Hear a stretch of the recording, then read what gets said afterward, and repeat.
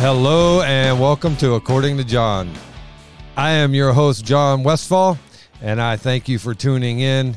I have an interesting topic that's not so much going to be about Scripture, but it's going to be about what's going on in our school systems.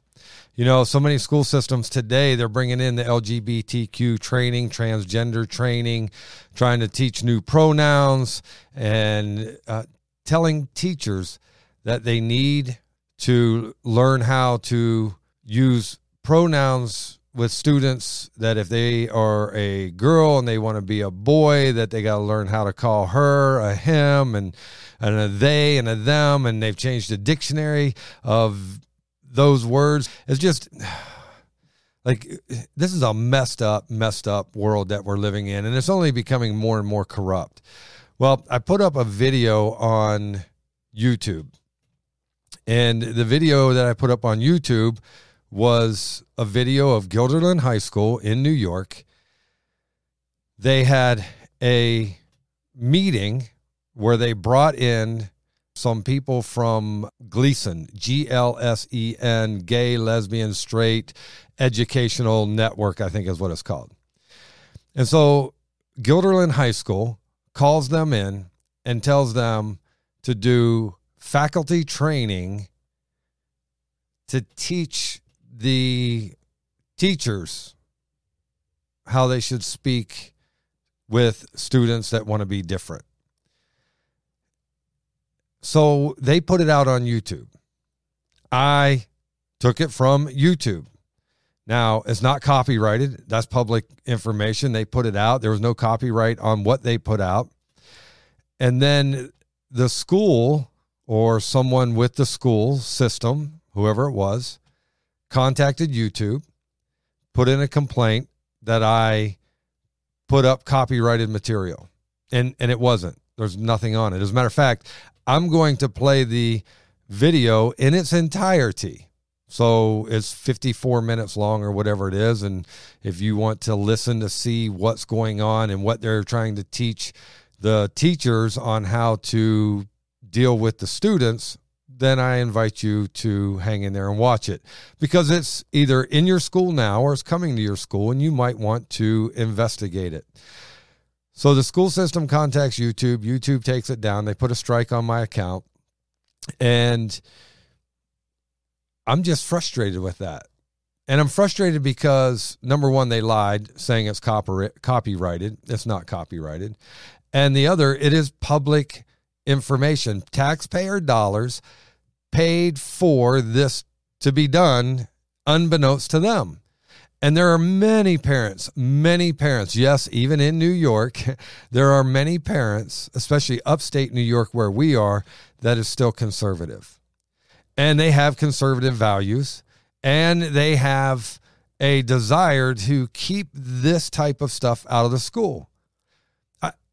There's no need for it to be in the school. The school is supposed to be teaching curriculum, and instead of giving classes on how to change pronouns and how to mess up the English language and how to continue to support behavior that is not appropriate. If you are a boy, you are a boy, and if you are a girl, you are a girl. If you wish to be different, okay, be different. That's your option. But the entire rest of humanity does not have to change what is truth to accommodate a fantasy world. We don't need to do that. So what I'm going to do is I'm going to put this up. It's going to be in its entirety. If you wish to listen to it, please do. Also, maybe you can learn from it, and maybe it'll make you aware of what's going on in the schools and how they're overstepping their boundaries. And the most frustrating part about this is they put it up on YouTube. Then they started getting backlash. They pulled it down. Well, I already had it. So I put it up on YouTube for parents that wanted to hear what's going on and the truth of what's happening in their school. And then the school, or again, somebody in the school or with the school, or somebody that has an interest in indoctrinating the school system, contacts YouTube, lies to them and tells them it's copyrighted, and then they pull it down, and then I get a strike against me. So you won't find this on YouTube because, as you well know by now, YouTube takes anything down of freedom of speech, anything down that goes against their agenda, anything down that is against their community standards. And I don't know if you've noticed, but YouTube has no community standards. Twitter has no community standards. Facebook has no community standards. The only standard they have is what they want, their agenda, what they want to push on us. And it's, to be quite frank, it's incredibly frustrating that everyone else has to change for them. And yet they say, oh, we want everyone to be comfortable. No, they want those that have their belief comfortable. They do not want anyone that disagrees with them comfortable. And they want everyone to have rights and everyone to be represented unless it goes against their agenda. Well, we're not going to do it. Golly. Oh, dear Jesus. Guys, I'm going to start the video, and I hope you hang in there. Again, it's 55 minutes, but I think you'll learn a lot. And what you will really see is the brainwashing. The guy that comes in and does a speech says right up front, I know you're here because of contractual duty, right? Not because we want to be here, but because we're forced to be here. He starts out saying, we don't care about your rights. We only care about our agenda. All right, I'm done venting. Thanks, everybody, for being here. I'm here to introduce our presenters today. They're here from GLSEN, which is the Gay, Lesbian, Straight Education Network.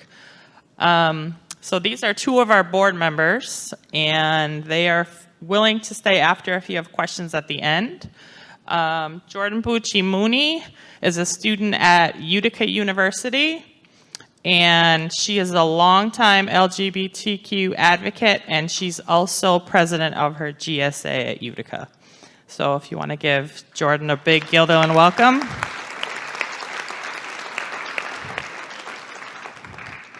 And the other person up here is Imran Abbasi. Imran is the Assistant Superintendent of Human Resources in the Troy City School District.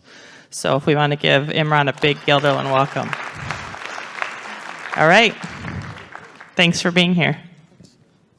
Do you want to do the clicker? So Jordan and I have been doing some of these presentations since Jordan was in high school. And I was a high school principal. So we've been doing some of these for a while, so we just want to first say thank you for coming. I know it's a faculty meeting. You probably have to be here contractually, but thank you for coming anyways.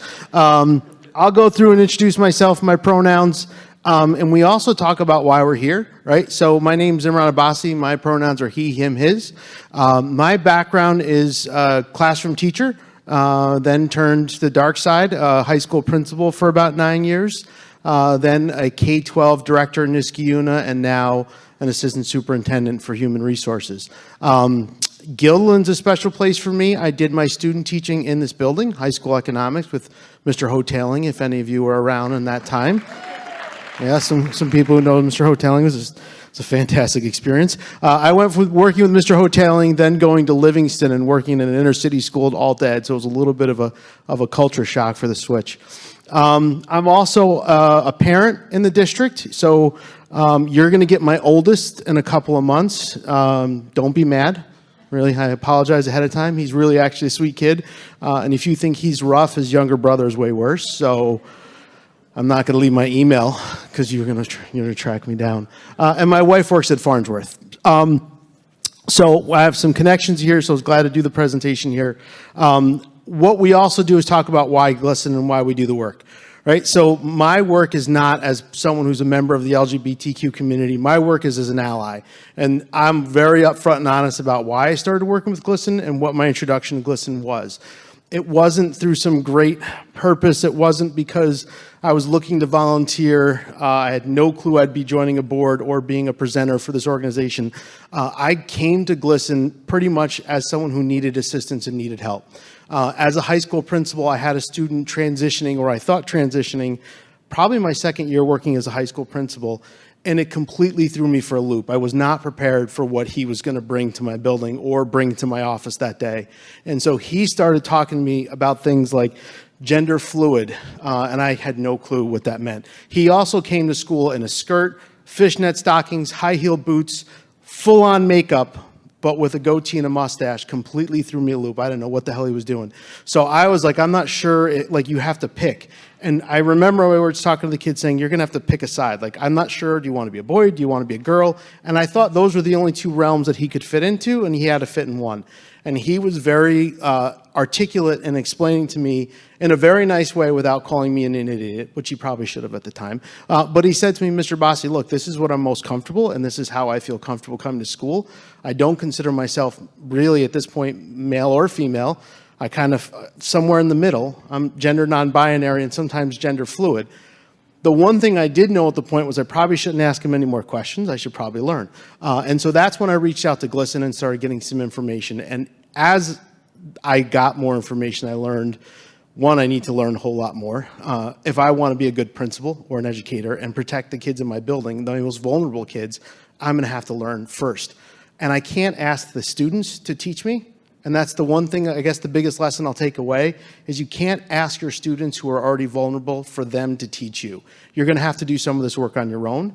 And part of what we do is give you the resources to do some of that. So really the reason I go on and on about this is not everybody that works with GLSEN, we're all volunteers, but not all of us are in the community. Some of us are allies. Anyone here in the room can be an ally and help and support.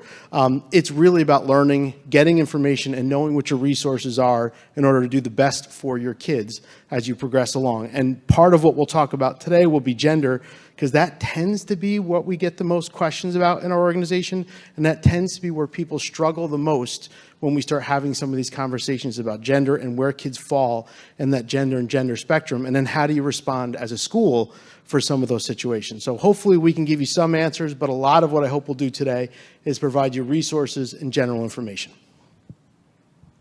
Thank you, Imran. All right. Imran covered a lot about what GLSEN does and how he got involved. I'm going to do something similar, but first let me introduce you. My name is Jordan. I use she, her, hers pronouns. As Marcia said, I am currently a student at Utica University in their physical therapy program, and I'm a double minor in human rights advocacy and the philosophy of law. I started working with GLSEN when I was 15 years old. I'm 21 now. And I, at the time, was the youngest person in the nation giving this type of training to teachers, which, as Imran pointed out, the students really shouldn't be the ones educating. However, I am more than happy to do so because I grew up in the community. I've been educating since the time I could articulate that I had lesbian parents. I have a transgender little brother, and I myself identify as queer, and I'm very out and present in my college community. So I started really working with advocacy in junior high, and through that work in starting a GSA at my junior high at Shaker, a little bit of a rivalry between Guilderland and Shaker.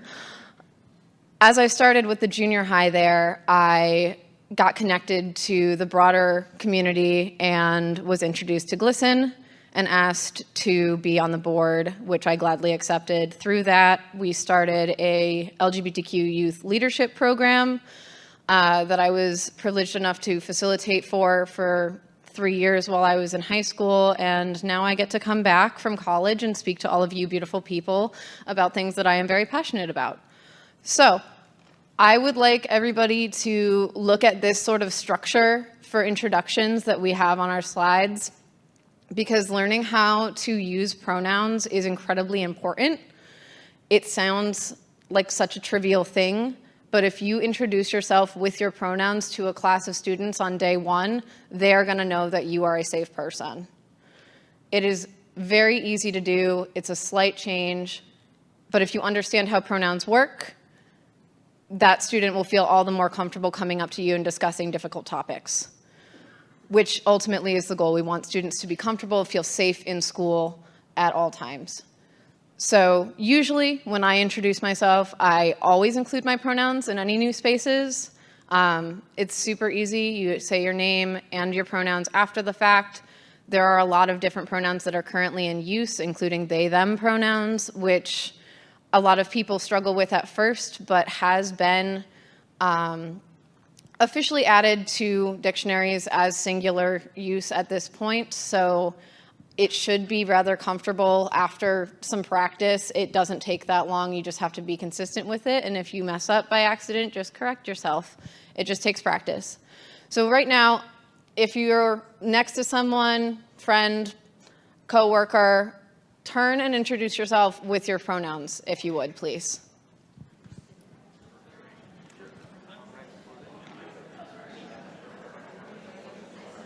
How are we doing? Good. I'm still good time-wise. Okay. We're good. No, we're good. Plus, we can all press through some of them pretty quickly.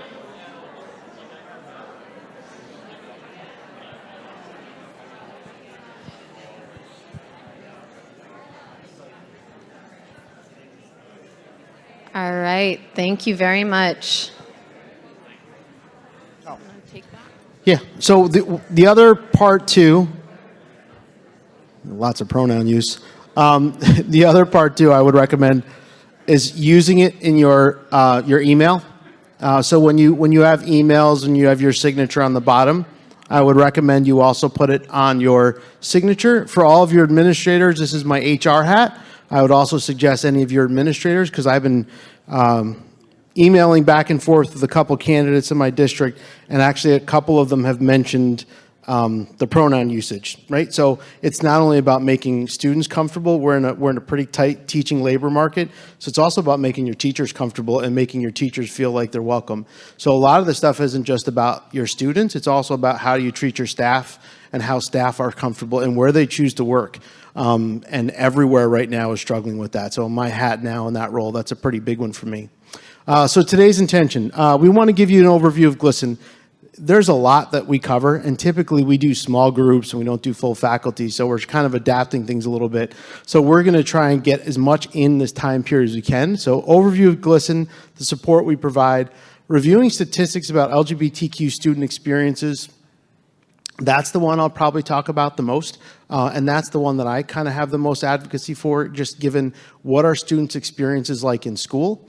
Then broadening definition of gender and the work of gender studies, and providing strategies and resources for supporting students in your school. And Jordan's going to probably talk more about gender and gender studies specifically, because those are two different areas that we both are pretty passionate about that we want to share as we go along. So you want to do the GLSEN stuff? All right, so a couple things with GLSEN overview. We really are an organization that envisions a world which every child learns to respect and accept all people. And we even changed the name. The name's been GLSEN, used to stand for Gay, Lesbian, Straight Educational Network, but it doesn't even stand for that anymore because we don't even feel like that title in itself was inclusive. So really the goal is to make sure that all students feel that they're included and part of the school community. We don't focus on anything other than K-12 education. We don't deal with high school student or college students. We don't talk about anything other than K-12 because we feel like that focus in and itself is really important. The one thing that GLSEN does that I think is great is everything we're going to talk about is research-based. So we do a climate study every 2 years. I don't know if you've ever given it to your students, but every 2 years we do a national climate study where we look at how students feel in school and based on certain factors. And that's where we get our information from. So we use those national studies to help drive the work we do, the PD we do, and the research that we share with you is all done by the department in GLSEN. What we work on is we work on the local level. So GLSEN National, they're the ones probably with the lots of money, and they get the $1 million donors, like Target's one of our donors and lots of others. We're sort of more the boots on the ground. So they do the research, they do the statistics, and we work with that research as we go along.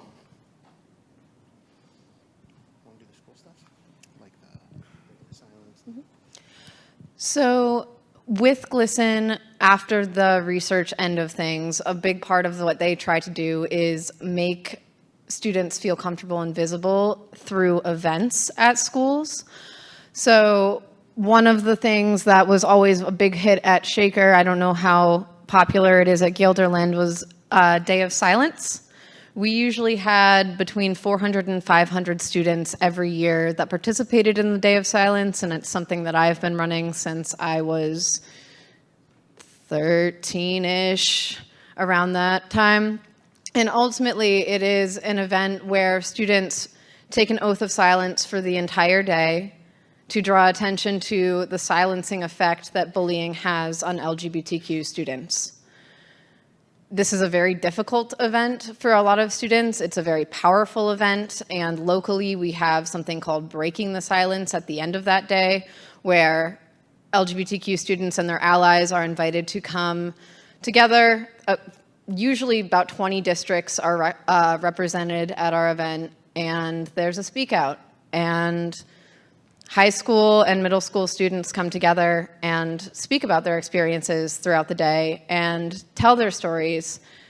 And usually that's a very difficult and empowering process. And I think it's very important to draw attention to the work that everyday students are doing within their own schools, just trying to get recognition of their own identities. They also host events like Ally Week, which happens towards the beginning of school, and No Name Calling Week.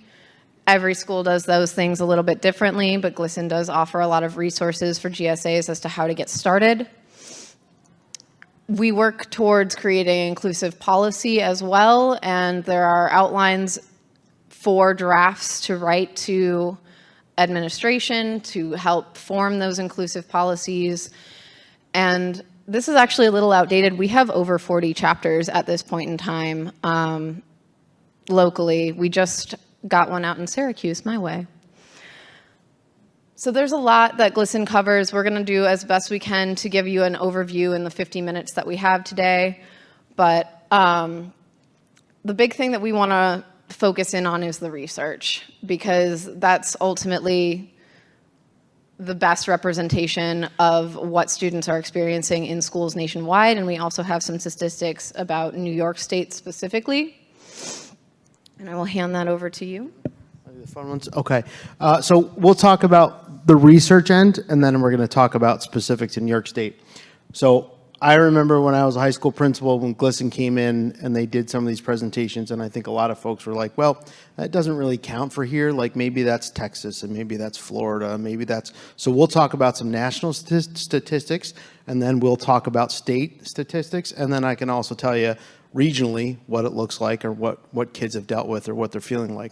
So the top 5 reasons students are bullied at school: appearance and body size. 2 is sexual orientation, 3 is race and ethnicity, 4 is academic ability, and 5 is gender expression. So when we think about GLSEN and the work that we do, really 2 of those, between sexual orientation and expression, are 2 things that we spend a lot of our time focusing on, because those are 2 of the main reasons why kids are bullied. One of the other parts, too, that's really interesting is this idea of intersectionality. So if you've done intersectionality in your classes at all, it's the fact that kids don't typically fall in one bubble, right? They're just not in one box. So when we're looking at this intersect of things like appearance and body size and gender expression, or things like race and ethnicity and sexual orientation, those are all things that are not just one particular buckets, but 2.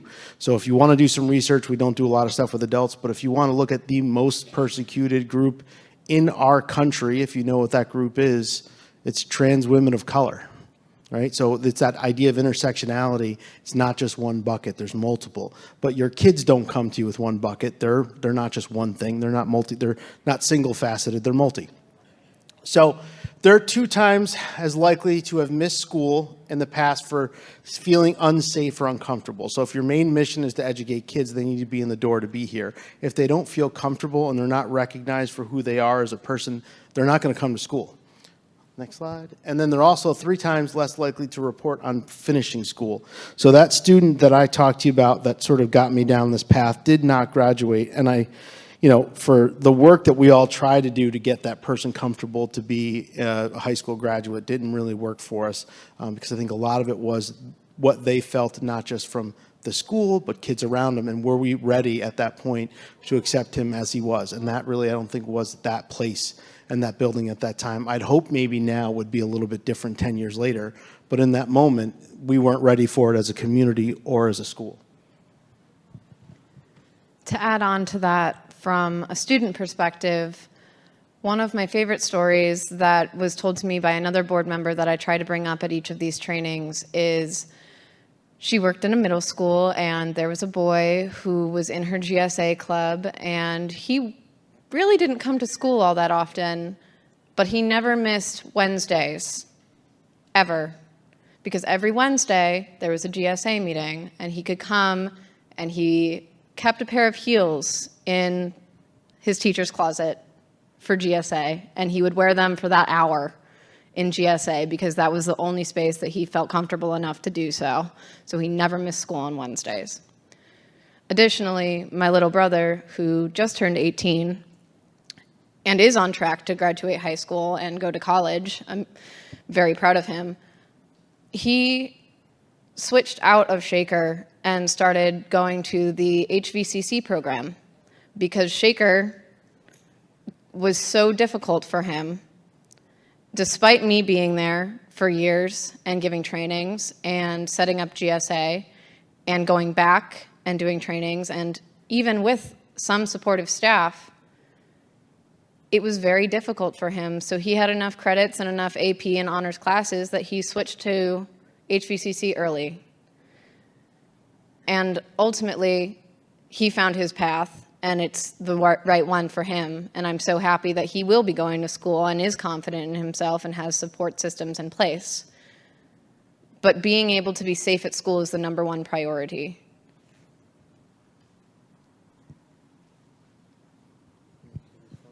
You want to do these? Yeah, I'll start with these. These are my favorites. So one of the things GLSEN's done the last couple of years is they've targeted the research. So we talked a little bit.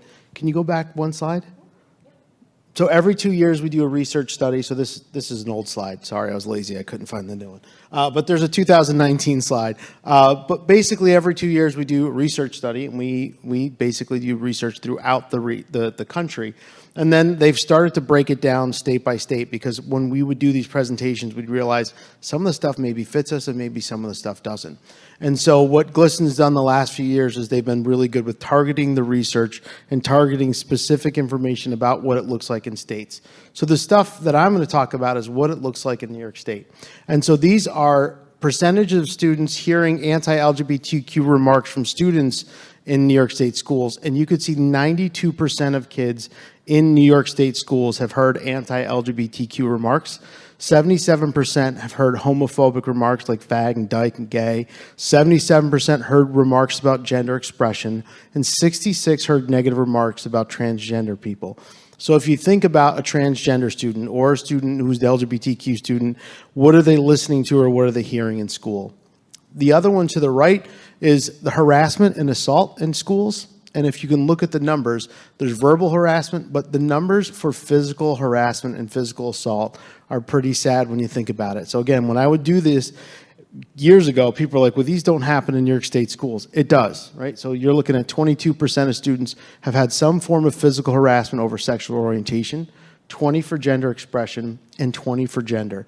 And then physical assault, meaning leading to harm or hospitalization or police charges, you're really at 10%, 8%, and 8%. That's a pretty high number when you think about 10%. So in your classroom, if you've got 20 kids in a class, 2 of those kids could have been physically assaulted, and 1 could have been hurt pretty significantly because of their gender expression, right? So when you think about numbers in that sense, it sort of sticks out a little bit, like, are we really doing enough to protect these students when they're here in school? So harassment, assault based on gender expression, very similar statistics. More than half were verbally harassed. 2 in 10 were physically assaulted. 1 in 10 were 2 in 10 were physically harassed. 1 in 10 were physically assaulted. This is over your gender expression. Again, still New York. I'm going to go here. So this is the one I want to look at and talk to you about the most. And this is the one that I sometimes get the most feedback, or the head roll, or the not here. The vast majority of LGBTQ students in New York heard anti-LGBTQ remarks. Homophobic remarks from staff, 12%. Negative remarks from staff about gender expression, 31%. So this is not from kids. This is what they're hearing from adults, right? And so this is what kids are hearing in the building, whether it's a conversation between 2 teachers, whether it's a conversation adults having out in public, or whether that's something that they're overhearing. Now, the reason why I bring this to your attention is because this happens in every single building. And I would be hard for me to imagine that this building would be any different than any other building with any other staff that I've ever worked with, where something wasn't said, maybe not in a negative connotation, maybe not in a negative way. It may have been someone just doesn't know, or maybe they weren't sure, or maybe it was just something they weren't sure about or asking a question. What I would say is really be careful about what you say about gender or the questions you have, and using those questions or asking those questions in the right place and being careful with who's around you. And I was also guilty of this. You'd be in the middle of a conversation with a colleague, you'd forget you've got kids right there. People have said things and kids listen to everything. They take home everything that comes out. But if anything I get out of these presentations is this happens in every building. I don't think it's mean and malicious in most cases. I think it's people maybe needing to ask questions and understanding where to ask questions or what to ask. But for students, 31% of students hear negative remarks from staff about gender expression says we still have work that we need to do. And where do they hear it and what are they hearing? And I know as a high school principal, when I had the conversation with my staff about bathrooms is probably where that came out the most, right? And so there's a time and place to express your questions or concerns about gender or gender bathrooms or who's using which bathrooms. And that was a huge topic, I don't know how many years ago when I was a principal, but that was a really big deal. And I think my kids probably walked away, if they ever heard that faculty room conversation, probably walked away with a very different perception of the faculty. Again, I don't think it was necessarily mean-spirited. I think we were in some points having conversations. So if you're going to have those difficult conversations, please think about where they are.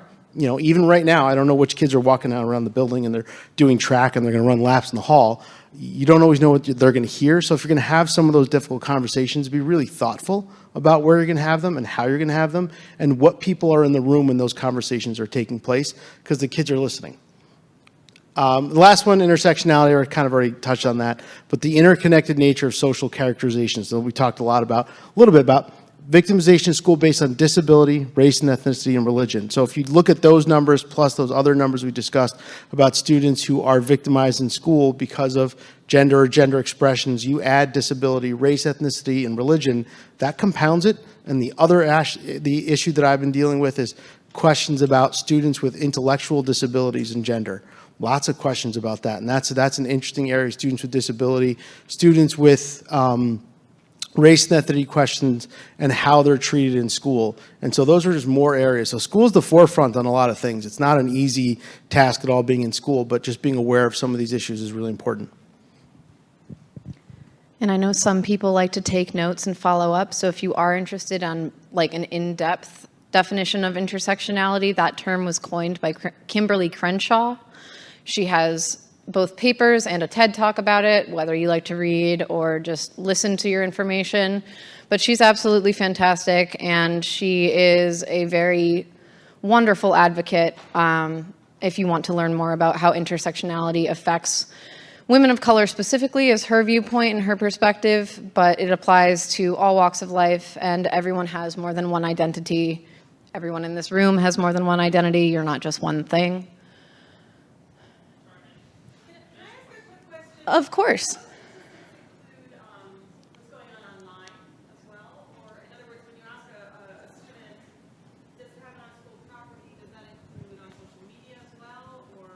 The ones that are on there, so the assault and the physical stuff happens in, do I? Here you go. I never know if I'm loud enough. So the stuff with physical assault and the harassment are all on school property. The other things are, when they do the questions, I believe it is online, but they try to have it stem from school, like being from classmates or an issue that comes from school. So to me, that's an important point, because it's not that it's being said necessarily in your classroom, but it is being said in your classroom if it's being passed around online. If it's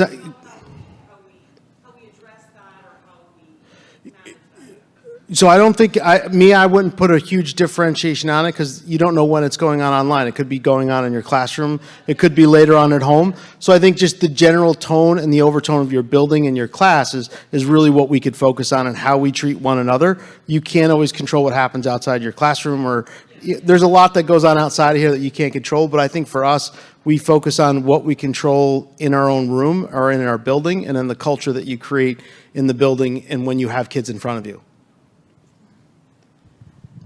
Additionally, I know it's been a couple years since I was in high school.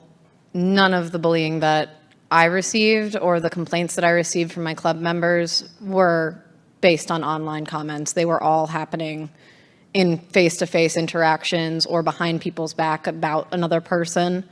I was the bye bitch in high school for all 4 years, and I don't think a single teacher ever intervened if that was said in their presence. My brother, when he joined high school, I was a senior and he was a 9th grader. We rode the same bus, went to the same clubs, and even if comments weren't directly about him, you could just see all of the color leave his face when someone on that bus said, "Oh, I don't want to be near a tranny." He wasn't even out at that point. And me being big sis would honestly try to be as intimidating as I could in front of that person so that he didn't come anywhere near my brother at any point, because I knew that it could escalate to something physical. We were lucky enough to have coaches that did intervene in terms of ski and snowboard club and track and field, and it was the coaches that really stepped up in those settings, which I very much appreciated, and I'm still in contact with most of them to this day. I'm going to talk a little bit about gender as a whole. The differences between sex and gender have been pretty distinct for years now, but a lot of times they're used interchangeably, and I hope to clear up any of the confusion surrounding those two terms. First and foremost, gender identity is how you personally identify yourself. So someone who's gender queer, someone who's gender fluid, someone who's trans, a man, a woman. I identify as a woman, and that is my gender identity. I'm a cisgender woman. Your sex assigned at birth is your anatomy, and here a lot of people also think that there are only two options, male or female, and in doing that, you exclude a very large population of people known as intersex people who are born with either both XX and XY chromosomes, different combinations of the reproductive organs, different levels of hormones. And believe it or not, the number of people in the world that are actually intersex medically, biologically, is about as frequent as someone who has red hair. It's about the same percentage of the population as redheads. It's about 1.7%. Oftentimes, the medical community will decide for the parent and the child what their sex assigned at birth will be so that they can nicely check that box, male or female. But a very large percentage of the population is actually intersex and don't even know it. In terms of gender expression, that is the broader category, but that's what you see. So your gender expression is how you dress, if you wear makeup, how you talk, your mannerisms, how you choose to express yourself. A lot of people think that if I express myself masculinely, that must be how I identify, or if I express myself femininely, that must be how I identify. But if you look at a closeted person who might not be out at home and comes in a dress every week or so, there's no way that you can know if that person uses he, him pronouns, uses she, her pronouns, uses they, them pronouns, or their own gender identity. There's no way that you can tell based off of expression. And I would like to also point out that gender expression can be interpreted very different ways depending on the populations that you're with. The age range, the culture, the country, the region of our country. What I am wearing right now in some areas of this country would be considered incredibly masculine. I like to think it's pretty feminine. I got some purple going on here. I'm rocking the makeup. But in some areas of this country, I would be perceived as incredibly masculine wearing this outfit. And when I used to give these trainings, I would come full suit, tie and all, just to make this point. Because I still identify as a woman regardless of what I'm wearing. So to identify as cisgender is when your gender identity, how you are on the inside, matches the sex that you were medically assigned at birth. A lot of times, people hear cisgender and use it incorrectly, and it's almost kind of funny when they don't think that you should talk about gender and, oh, I don't know what cisgender is. You shouldn't be talking about that with kids. It's people that identify the same way that they were medically assigned at birth. The most frequent gender identity is cisgender. That is the largest percentage of people. And if you are trans or transgender, that's an umbrella term for anyone whose gender identity does not match the sex that they were medically assigned at birth. That can be fully male to female, female to male, or anywhere in that binary or off of that binary, including genderqueer people, androgynously people who identify as androgynous or non-binary. And there's a very wide range of genders that fall into the transgender label. Last but not least, I talked a little bit about this already, is gender attribution. It is how your gender is perceived by those around you. And this can change pretty frequently depending on where you're at. So the example that we have is dresses and how they are historically or stereotypically feminine. However, if you were in ancient Rome, that was a completely masculine and acceptable thing to wear. So what clothing or mannerisms we deem to be masculine or feminine is very fluid and changes in time, in space, depending on where we are, depending on our cultures, depending on how we were raised. So I think that's something to take note of, because as you work your way through your understanding of gender and gender expression, it's very important to understand that what you think someone might identify as does not necessarily mean that is the truth. I know I said a lot of terms, so quick review. Here's our visual for that. Your sex assigned at birth, intersex female or male, and that's what the medical community labels you. Your gender identity is how you identify and see yourself. Your gender expression is how you want to display your gender and how you do so on a day-to-day basis, and that can change from day to day. And gender attribution is how your gender is perceived by others. I'm going to get this back to you now.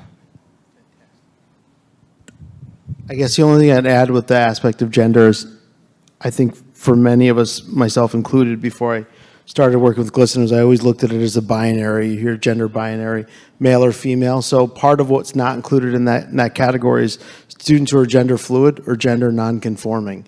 So you're going to probably hear that a little bit. So gender fluid are students who really have not, I wouldn't say decided, but they are not believing in this idea of male, female, and they're not going to, that's not how they're going to present themselves, and that's not how they view themselves.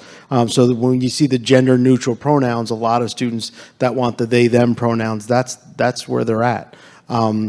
It's confusing and it's hard initially when you get students who identify as that, and it took me a while myself to get used to that pronoun usage with students, but that is one I think people start to see more and more of. So that idea of gender non-conforming, they're not going to conform to being either male or female. They don't want to put themselves in either one of those boxes, or they could fluctuate. They could feel like they're male and then they want to be identified as male, or sometimes female. And in my head, I always thought you had to pick one, and that's where you resided, and that's not really the case. Kids really should be where they're most comfortable. And I think in my head, that was what took me the longest to wrap my head around. So how do you support, right? So we don't want to be here with all the negative stuff that takes place and beat people up about what happens in school, because I would say the vast majority of kids are pretty comfortable in school and come here every day. But it's about reaching the kids that aren't comfortable, and how do you get to all those kids? And so what we look at is 4 supports to create inclusive schools. One is a enumerated policy. So basically, comprehensive anti-bullying policy that specifically addresses sexual orientation or gender identity and expression. So when you're looking at your code of conduct, or you're looking at even the DASA forms, right? Like, what's your protected classes? So specific things detailing protections for LGBTQ students. Now, as as either teacher or principal, those are really important to have those spelled out, because that's your guidebook. That's what you have to work with when you're dealing with any consequences or student behavior. Supportive educators. Educators who show their support to LGBTQ students, and educators who've had staff trainings on how to address LGBTQ bullying. I think someone over here mentioned about whether things are taking place in the classroom or whether they're taking place online. And I don't know if we gave you like the answer you're looking for. I think it happens in both places. I think we personally in school, I think when I was a principal, I heard both. I heard what happened in school, and I heard what happened outside of school. The biggest complaint I always got from students was that things would happen in their classroom and nobody would address it. Nobody would say anything. And I think that there's, for multiple reasons. I think sometimes you don't hear it. You've got 24 kids and you're trying to figure out what's going on. Now you got masks, right? And so trying to figure out what kids are saying when they've got masks on. So you've got all these different challenges.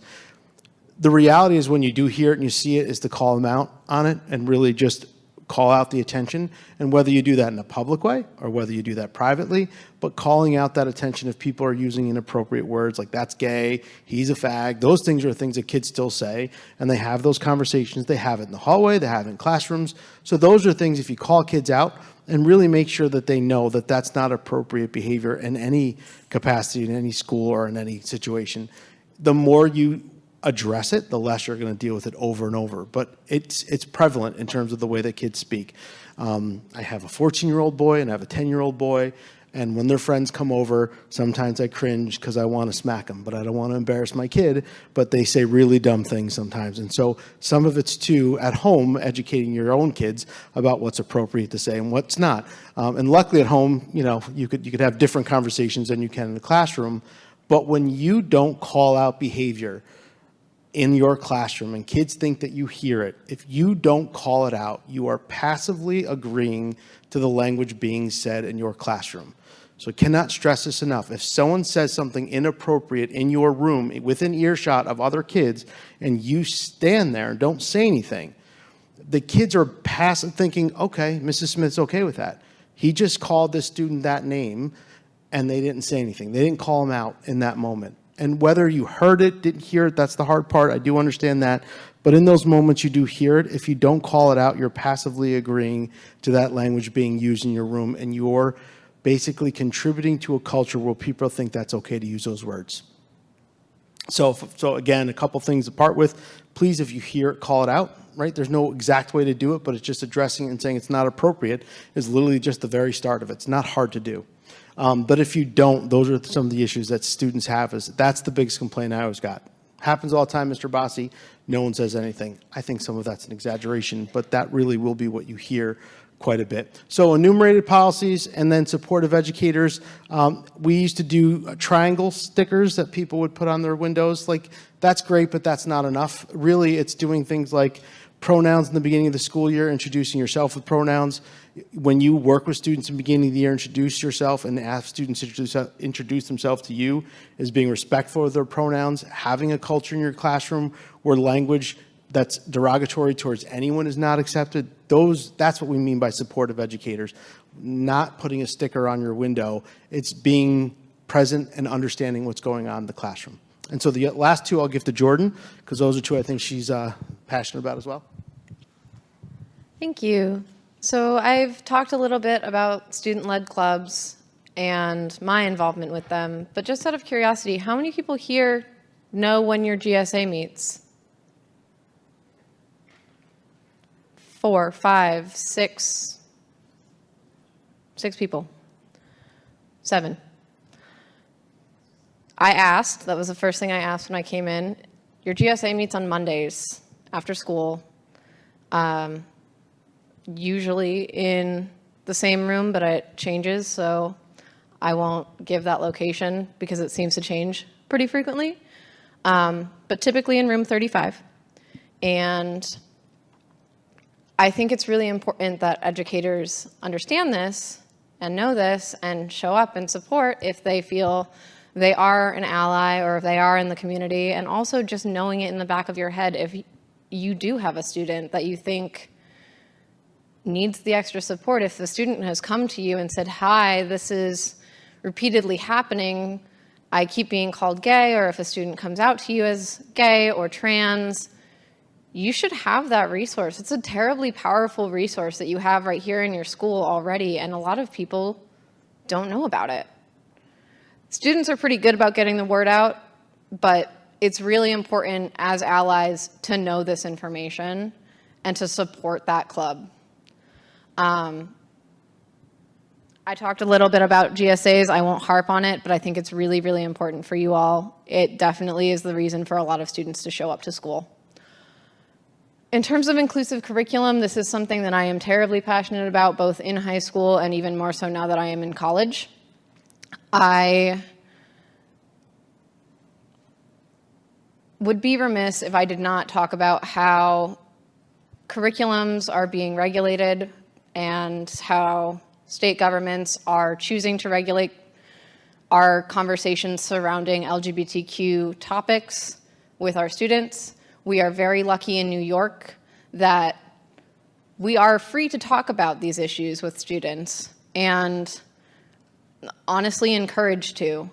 I think one of the hardest things, well, I know you are at high school, but is being in elementary school and having to explain why your family is different, or how I don't have a dad, but that's okay, because none of my teachers ever talked about that. And in high school, it was, oh, well, don't you have a sister? Nope, I have a brother. Oh, well, I thought you had a sister. Well, I have a brother. Let it go.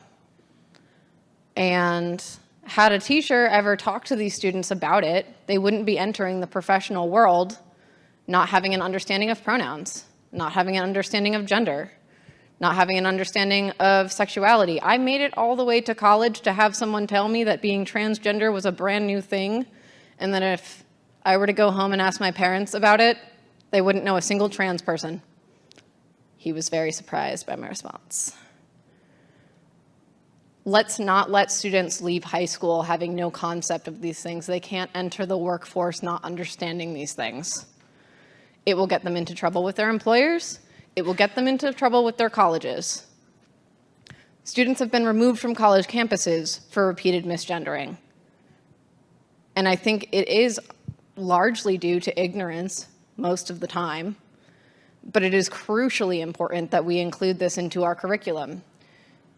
Additionally, for queer students, having never been exposed to curriculum that includes them, queer people in history, any topic, arts, sciences, government, it's everywhere. It's so easy to bring up queer people. And a lot of times we do talk about queer people and don't mention the fact that they were queer. It's a very simple shift, and having that representation is super important for students to feel safe. Last point here, I teach LGBTQ sex ed because health classes refuse to. I don't know how many health teachers are here. It's so important because students make it to college not knowing anything about sex ed for queer people. And that's really dangerous for a myriad of reasons, which I'm sure you can understand. And sexual harassment rates are much higher. If you are a queer person, you have a much higher likelihood to be sexually harassed, both in high school and college. So inclusive curriculum can solve a lot of that if it's taught early. If you understand gender and pronouns at age 14, you're not going to be shocked when someone in college asks you to refer to them by they, them pronouns. You're not going to be abusive when someone asks you to change names. And also, you won't be removed from your college campus for being abusive and repeatedly misgendering somebody, because it does happen. I've seen it happen.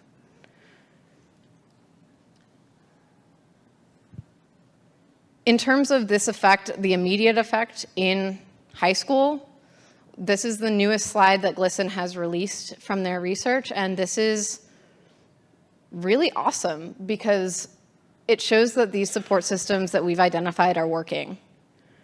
And that's really encouraging for us to continue to do the research and continue to do the advocacy that we do. So in this figure, this is of trans and non-binary students with higher levels of school belonging, and this is due to the presence of supportive resources. Supportive school clubs, it went from 26.5% to 48.8%. In schools that there are supportive school personnel, teachers, staff, faculty, administration, it jumped from 18% to 53.1%. For inclusive curricular resources, it jumped from 34.7% to 65.5%. And last but not least, comprehensive anti-bullying and harassment policy jumped from 37.5% to 57.2%. So we know that these are working, and that's really exciting for us. And I know we have one more, so. I guess this one for me, and the other one is about attendance, but I'm going to go back to this other. No, it's okay. One of the things that I worked on probably the most when I was a high school principal was getting students to feel a sense of belonging, because I felt like if they felt like they belonged in school and they had safe spaces to go, that they would feel a little bit more connected to school, and then they'd want to come to school.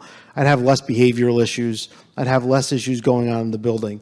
And for us, my small school, I was in Chalmont as a high school principal in Rotterdam, I thought we did a pretty good job over time getting students to feel like they belong. So when we look at this data, this is brand new for us. This is actually new statistics that they've started to share. It makes me feel a little bit better about the work I guess I've been doing for most of my career, because I have not focused on probably most of the things that, principals are supposed to focus on. I always was worried about, do kids feel connected to school?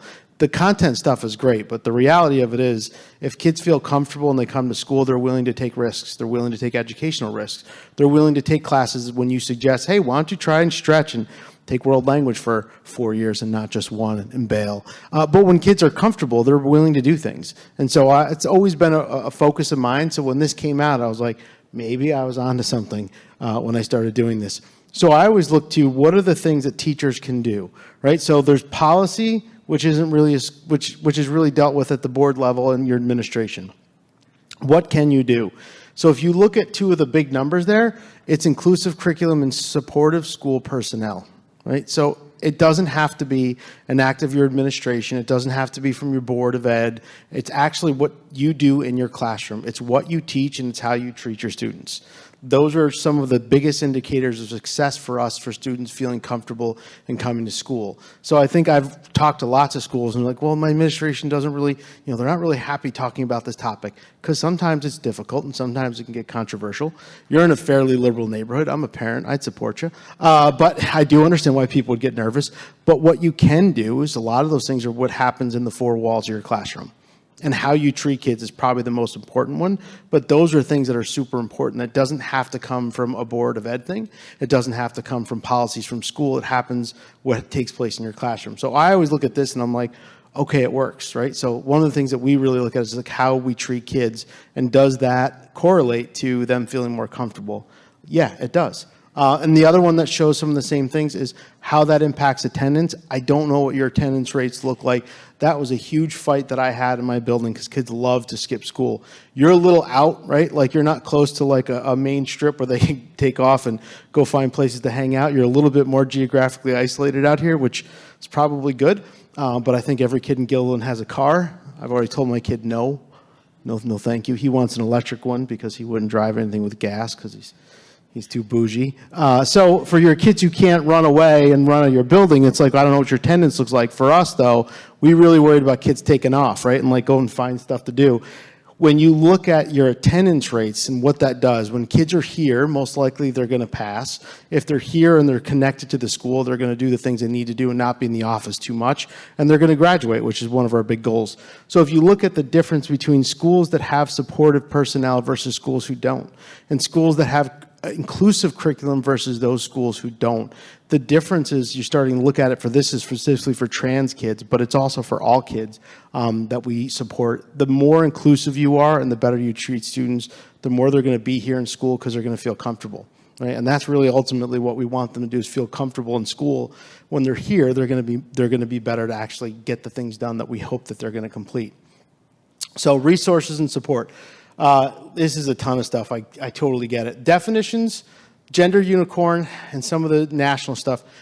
We did not go over the list of pronouns, and we did not go over the list of all the definitions that you could look at, because there's just a tremendous amount, and it changes. So I think I did this training pre-COVID, and then when I did it again a couple of weeks ago at Farnsworth, I gave up because I said there's a bunch of new ones that I'm not going to try and remember. So we'll email you this information. The TSER site gives you definitions in the gender unicorn. It's kind of like the GLSEN chart, but it looks more at the idea of that gender unicorn in terms of not being this single binary. The GLSEN, there's a national page that includes the research. So if you actually want to, I know there's probably some people who love statistics. If you want to look at the research data, and it goes back for probably over 20 years, all that is on the website, and there's also a whole section for teacher resources and teacher support. Most of that stuff on there, I would say, is vetted by educators throughout the country. So there's lessons, there's lesson plans, there's research and support, all that's on there. If you get anything out of that website, I do hope you look at the pronoun usage sheet, and I think Jordan had one link to it. For the beginning of your school year, we kind of create a pronoun sheet, how to introduce yourself, but how to ask your students about their pronoun use. And there's some very important questions like, do your parents know about this pronoun, right? Because the murky territory in high school is, well, if I'm going to call you by a female pronoun, is all the rest of your teachers doing that? Are your parents aware of that? And then you get into the fun part of high school transcripts, and when you apply for the SATs, which we could say for a whole nother day, which I can go on and on and on about. But the pronoun sheet for your classroom is really important for you to understand your students and how they want to be referred to. GLSEN Upstate is our local chapter site. So the folks that actually are involved at the local level that do training, so Jordan, myself, and Marsha, who's on our board, that information about us, the local support for teachers, but also the local events for kids, right? Because that's the other part that we are really passionate about, is finding spaces for kids to find their tribe and the people that they're comfortable with. And then lastly is my email address and Jordan's. So we're going to leave, and you're going to have a bunch of questions, or if there's questions you might not want to ask with everybody here, you're always welcome to email and just say, hey, I have a quick question for you. Speaking of, does anyone have any questions? Nice segue. I think we're pretty good on time. I know we have to get you out of here. But if anyone has questions, feel free to ask now, or we'll stay back for a little bit, and we're happy to talk to anyone that wants to learn more about this going forward. All right. Thank you.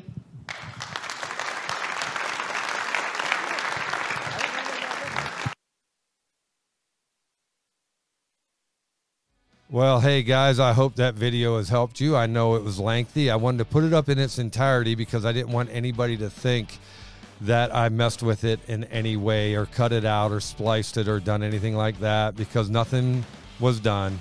It is what it is, and I put it up in its entirety. Guys, if that helped you, if this podcast helps you, please like, share, subscribe, and follow. And if you know someone that has a child in a school system, you need to send this to them so that they're aware of what's going on, that they are aware of what the school's trying to do. Hey guys, until next time, God bless.